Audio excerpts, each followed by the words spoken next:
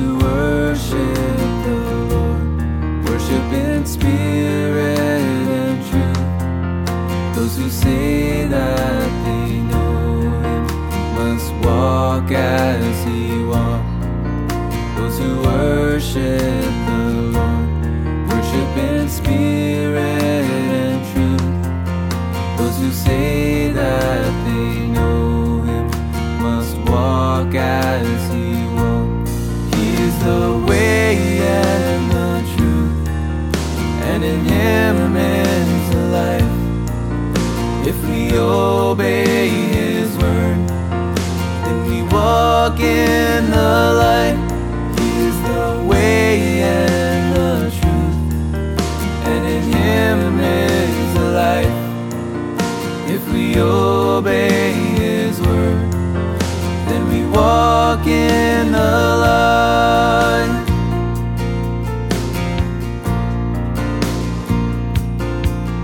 If we say that we know him, but we don't keep his word, then we walk in the darkness, and the truth's not in us. If we walk in the light, we will have fellowship sweet, and the blood of Jesus will cleanse us from sin. He is the way and the truth, and in him is the life. If we obey his word, then we walk in the light. He is the way and the truth, and in him is the life. If we obey his word, then we walk in the light.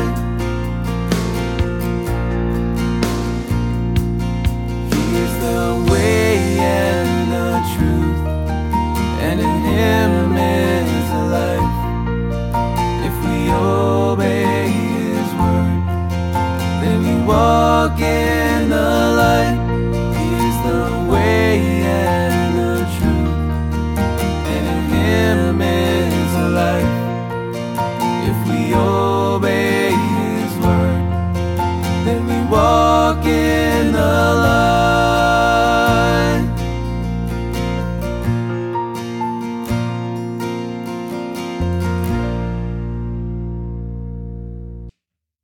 Well, good morning, friends. How's everybody doing this morning?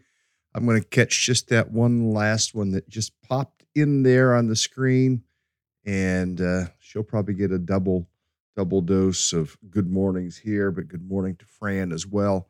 We're ready to get into our day. We're going to finish up Acts 13. It's taken us 3 days, 3 sessions to work our way through this particular chapter. We're going to keep on going here in Acts 13, talking about the missionary journeys of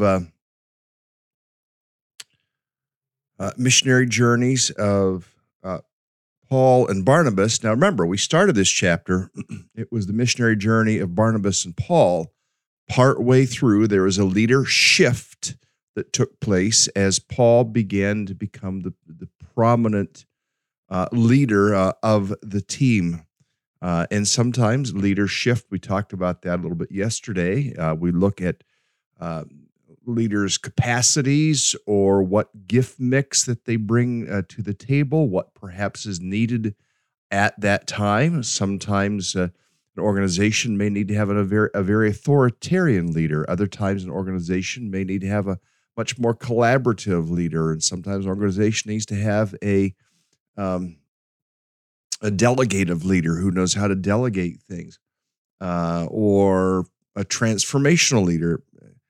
At times, organizations, churches, schools, camps, businesses need different types of leaders. And sometimes what can happen if we're not careful is we place the wrong kind of leader in an organization at the wrong time.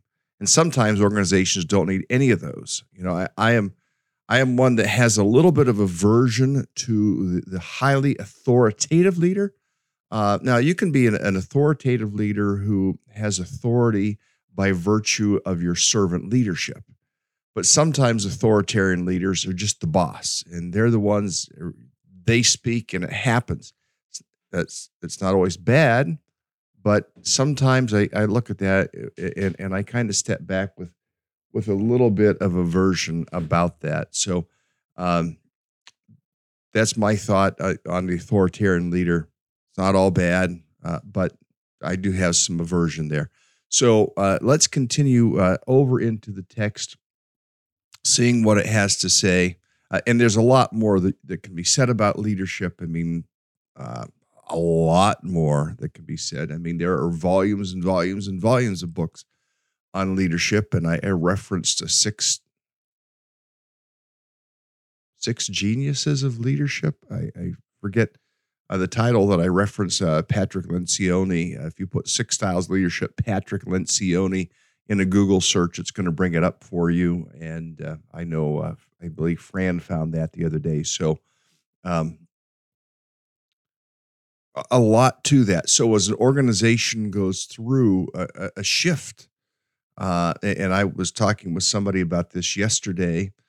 Organizations do well to create a profile of themselves. What are we like? Where are we going?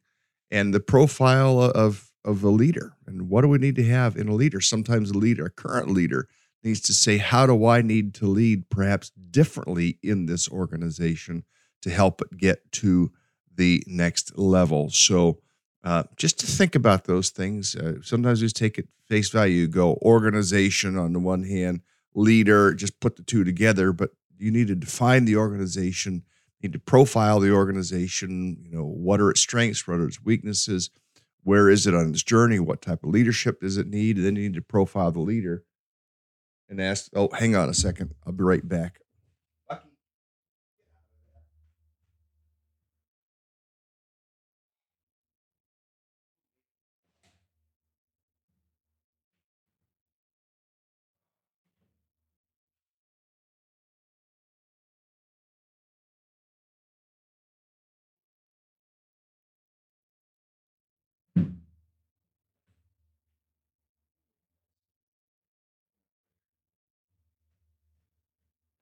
Sorry, I'm back with you. The dog did something and made a mess, and I needed to go stop it from getting any worse.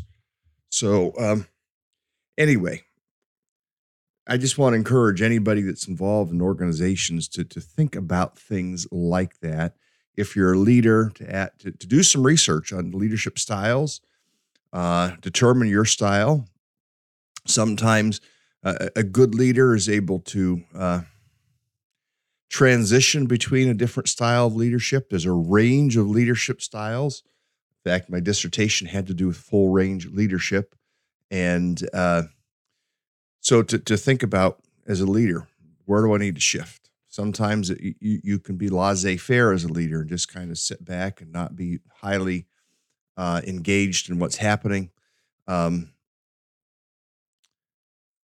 it's not necessary. And other times you need to be very engaged. And sometimes you need to be transactional. You need to do this, and if you do this, I'll do this. Other times, transformational. Much, much, much to study about leadership. Leadership differentiated from management, actually. But there are also managing leaders, and you have to have both leadership and management. You can't have one without the other and be successful. Both must be there. And you have some leaders that are very, very good managers, but don't mistake management as leadership. Management is about doing things right. Leadership is about doing the right things. So let me get us into the text here. Okay, here in Acts 13, we're picking up at verse 43. Again, they are in the area that we now know as Turkey, in Antioch, Turkey. And verse 43, when the congregation was dismissed, many of the Jews in fact, verse 42, as Paul and Barnabas were leaving the synagogue, the people invited them to speak further about these things the next Sabbath. So they're invited back. The teaching was helpful. They're invited back to communicate things the next Sabbath. It says, when the congregation was dismissed, many of the Jews and devout converts to Judaism followed Paul and Barnabas, who walked with them and urged them to continue in the grace of God. So walking along, and there's a lesson here for us in verse 43, to learn how to walk along life and to speak to people.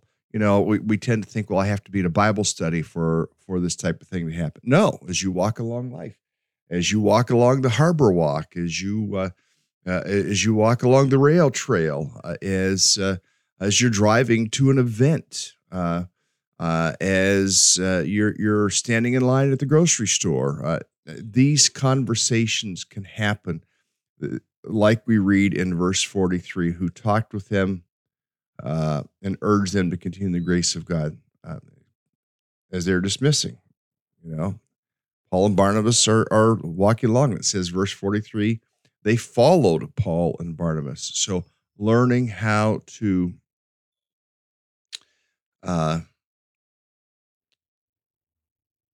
follow and to talk and to disciple all at the same time.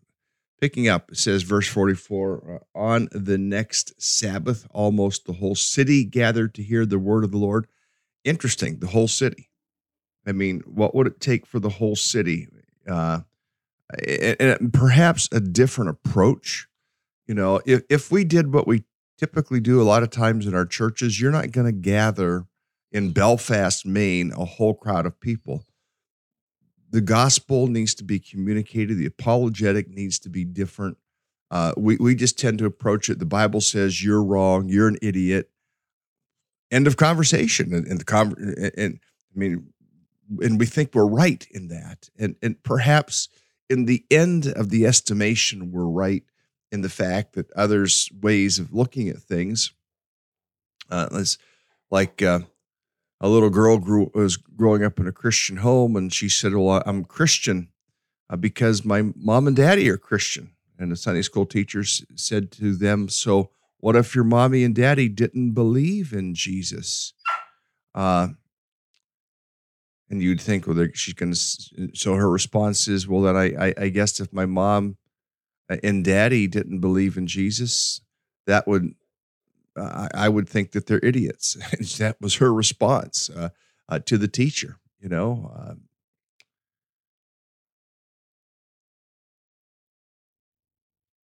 message can be communicated in ways that creates interest for people, that people would want to hear more. And I think that's something we need to think about. And I've thought about that. If we were to plant a church in Belfast, we don't need to plant another church like our own church. We don't need to plant another church like Calvary Chapel. We don't need to plant another church like Christ the King. We need to figure out how would we plant a church that would appeal to the people so that, as we just read in this text, it says the whole city came out. Could we have a much more apologetic approach?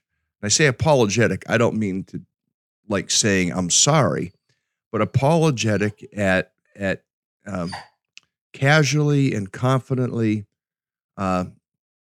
being able to defend the truth of Scripture. That's what I'm talking about in defending.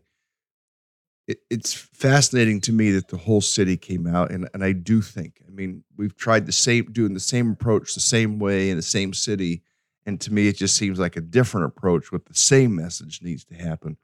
And I ponder upon that, frankly, how it could be done differently, so that, as we read in verse 44, the next Sabbath, the whole city gathered to hear the word of the Lord.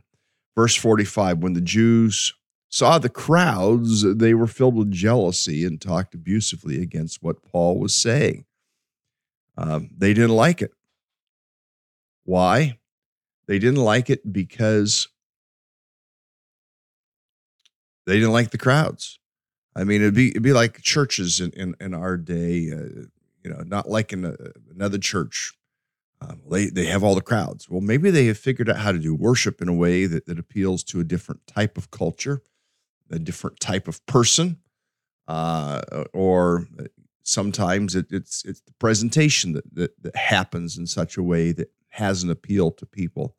And sometimes we want to dismiss those things And I've seen people dismiss those things, and I don't think we should. I don't think there's anything at all wrong with contemporary worship. I don't think there's anything wrong with lights and things of that nature, or even some fog or some smoke in a worship service. Uh, Especially if you're thinking about the glory of God, or how the temple was filled with the glory, filled with smoke, as it were, especially the Holy of Holies.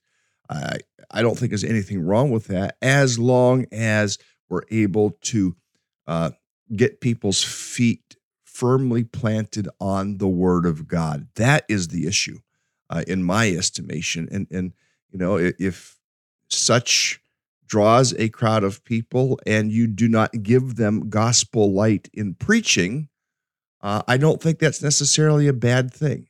Now some churches are gospel light. There are churches uh, that have lots of that, and they're very, very solid. Lots of light, lots of things of that nature, and they're very solid in their presentation of the gospel, very solid in what they say between songs, very solid in what are sung in the songs. Um, and there's an appeal to I don't want to say just to younger people, but people whose experience of the older way was like chewing on a bottle of dried parsley. Uh, Even the gospel presentation wasn't done well. Maybe it was accurate, but it was poorly done, poorly presented. Remember, I visited a church one time when I first moved to Lancaster. Went with a friend of mine. We're looking for the church we would attend as freshmen in college. And I remember that's exactly what I said to my friend Dan. I said, "This church service is like um, this church service is like chewing on dry parsley. I mean, the content was good, but it was just so poorly presented." So presentation has to do something. I know that there are churches that have all the lights and sometimes they're and show and music and robust worship team and all that, and they miss the point of the gospel. I know churches that have hymns and pianos, and they miss the point of the gospel as well. I, the reason I'm talking about these things is I'm talking about about the fact that as Paul and Barnabas spoke, the whole town came out to hear them. And I can picture a church planter that, because they're planting a church, and if they're going to sound like Veracity or like Calvary, or they might not attract a crowd of people. They would think, well, it's so good. Well, maybe it is good, but you haven't thought about the audience that you're trying to reach with the gospel. Just something to think about, something to ponder as we think about the whole city coming out to hear the word of the Lord. And beyond all that, I think what is necessary is prayerfulness. We need to see prayerfulness if we're going to see things like whole cities come out to hear the gospel. So let me continue on here in the text. They were filled with jealousy. They talked abusively. Verse 46, Paul and Barnabas answered boldly, "We had to speak the word of God to you first." He's speaking to the Jews. "Since you reject it and do not consider yourselves worthy of eternal life, we now turn to the Jews." He basically say, look, it's your own fault. You rejected the message. So we bring it to those who are interested in hearing it. Verse 47, this is what the Lord has commanded us.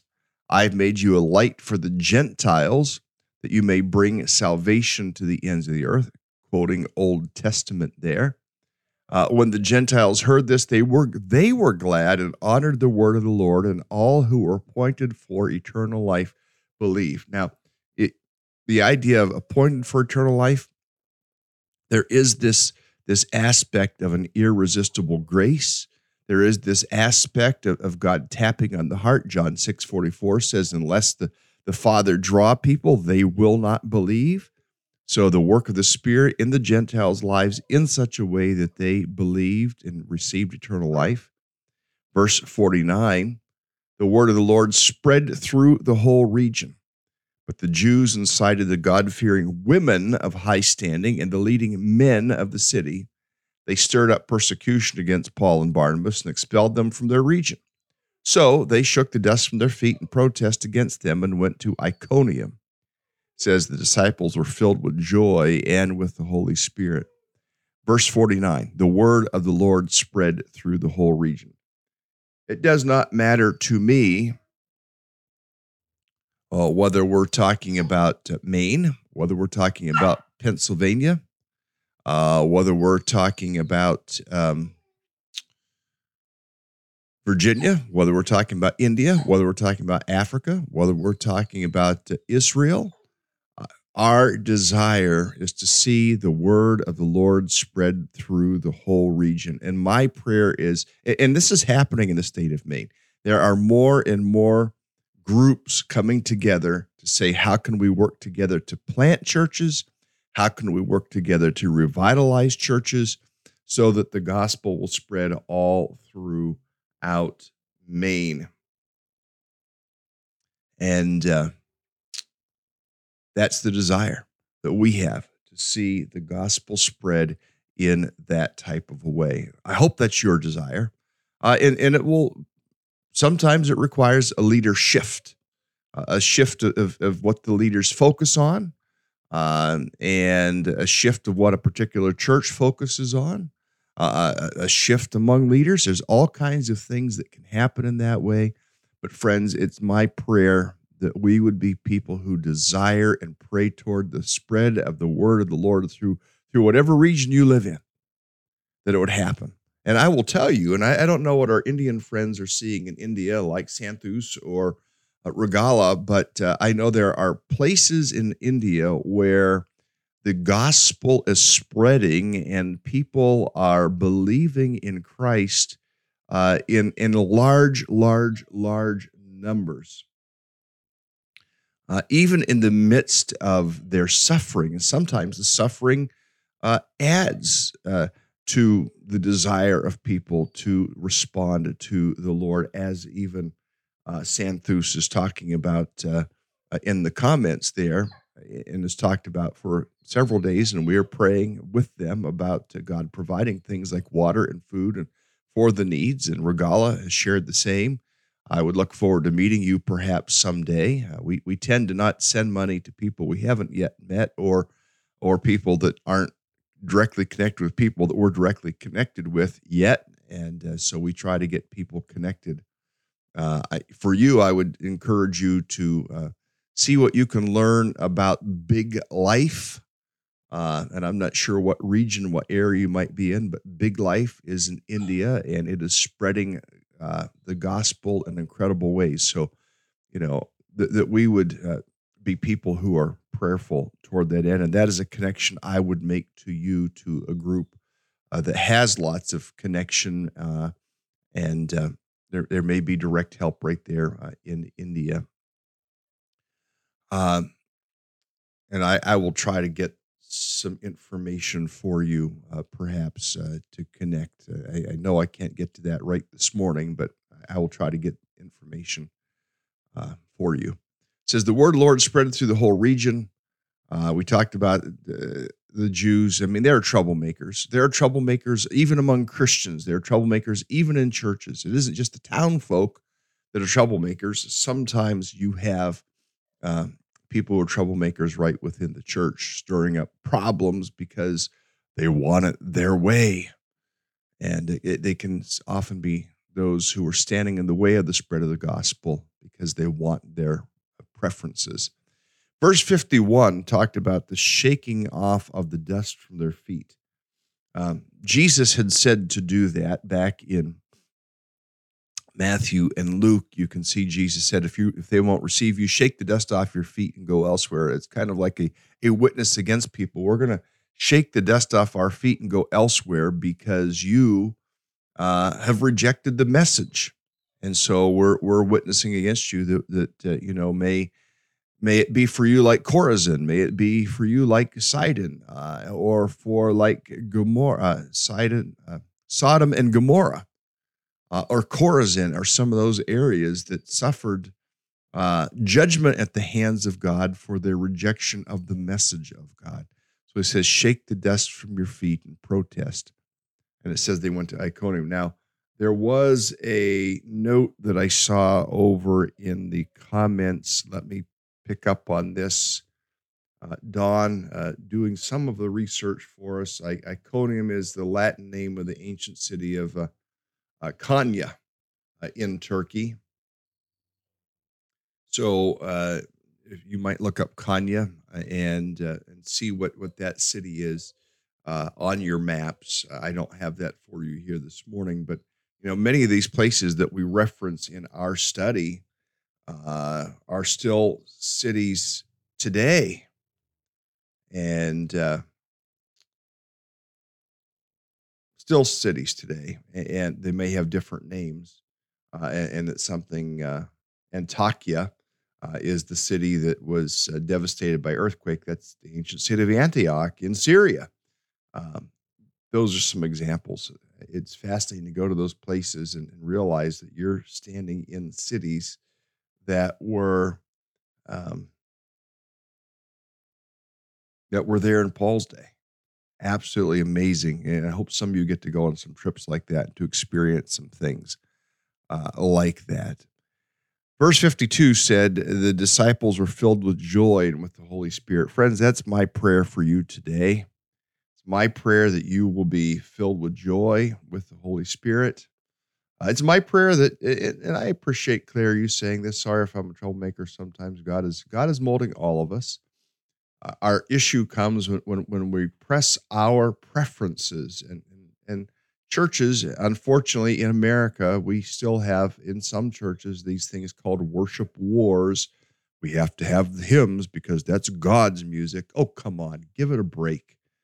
There are people who say that, and they refuse to see God in contemporary worship. And I'm thankful that you have people whose hearts are connected with Christ writing new music, so that because God is at work in their life. I want to continue to see contemporary music written. And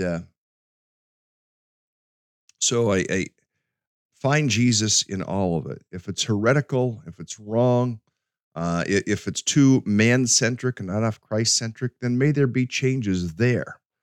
But there's all kinds of preferences, that people have. Color preferences, temperature preferences, version of Bible preferences, all kinds of things and that's why we've run amok in America. We get all focused on those things, and when our hearts aren't broken for a world that needs to know Christ.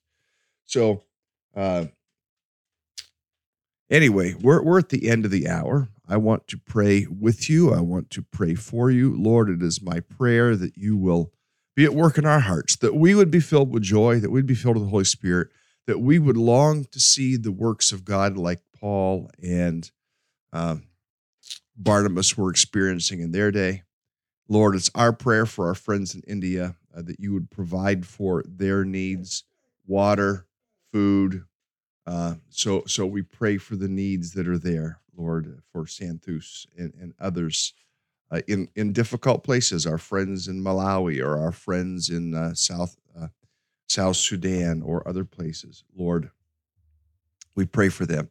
And help us in a place like America to be aware, to be engaged, and to be prayerful for places and other places of the world, and to do our part. If you put on our heart to do something to help in those places, and maybe to do with a little bit less for ourselves here, that we might be kingdom instruments in other places around the world.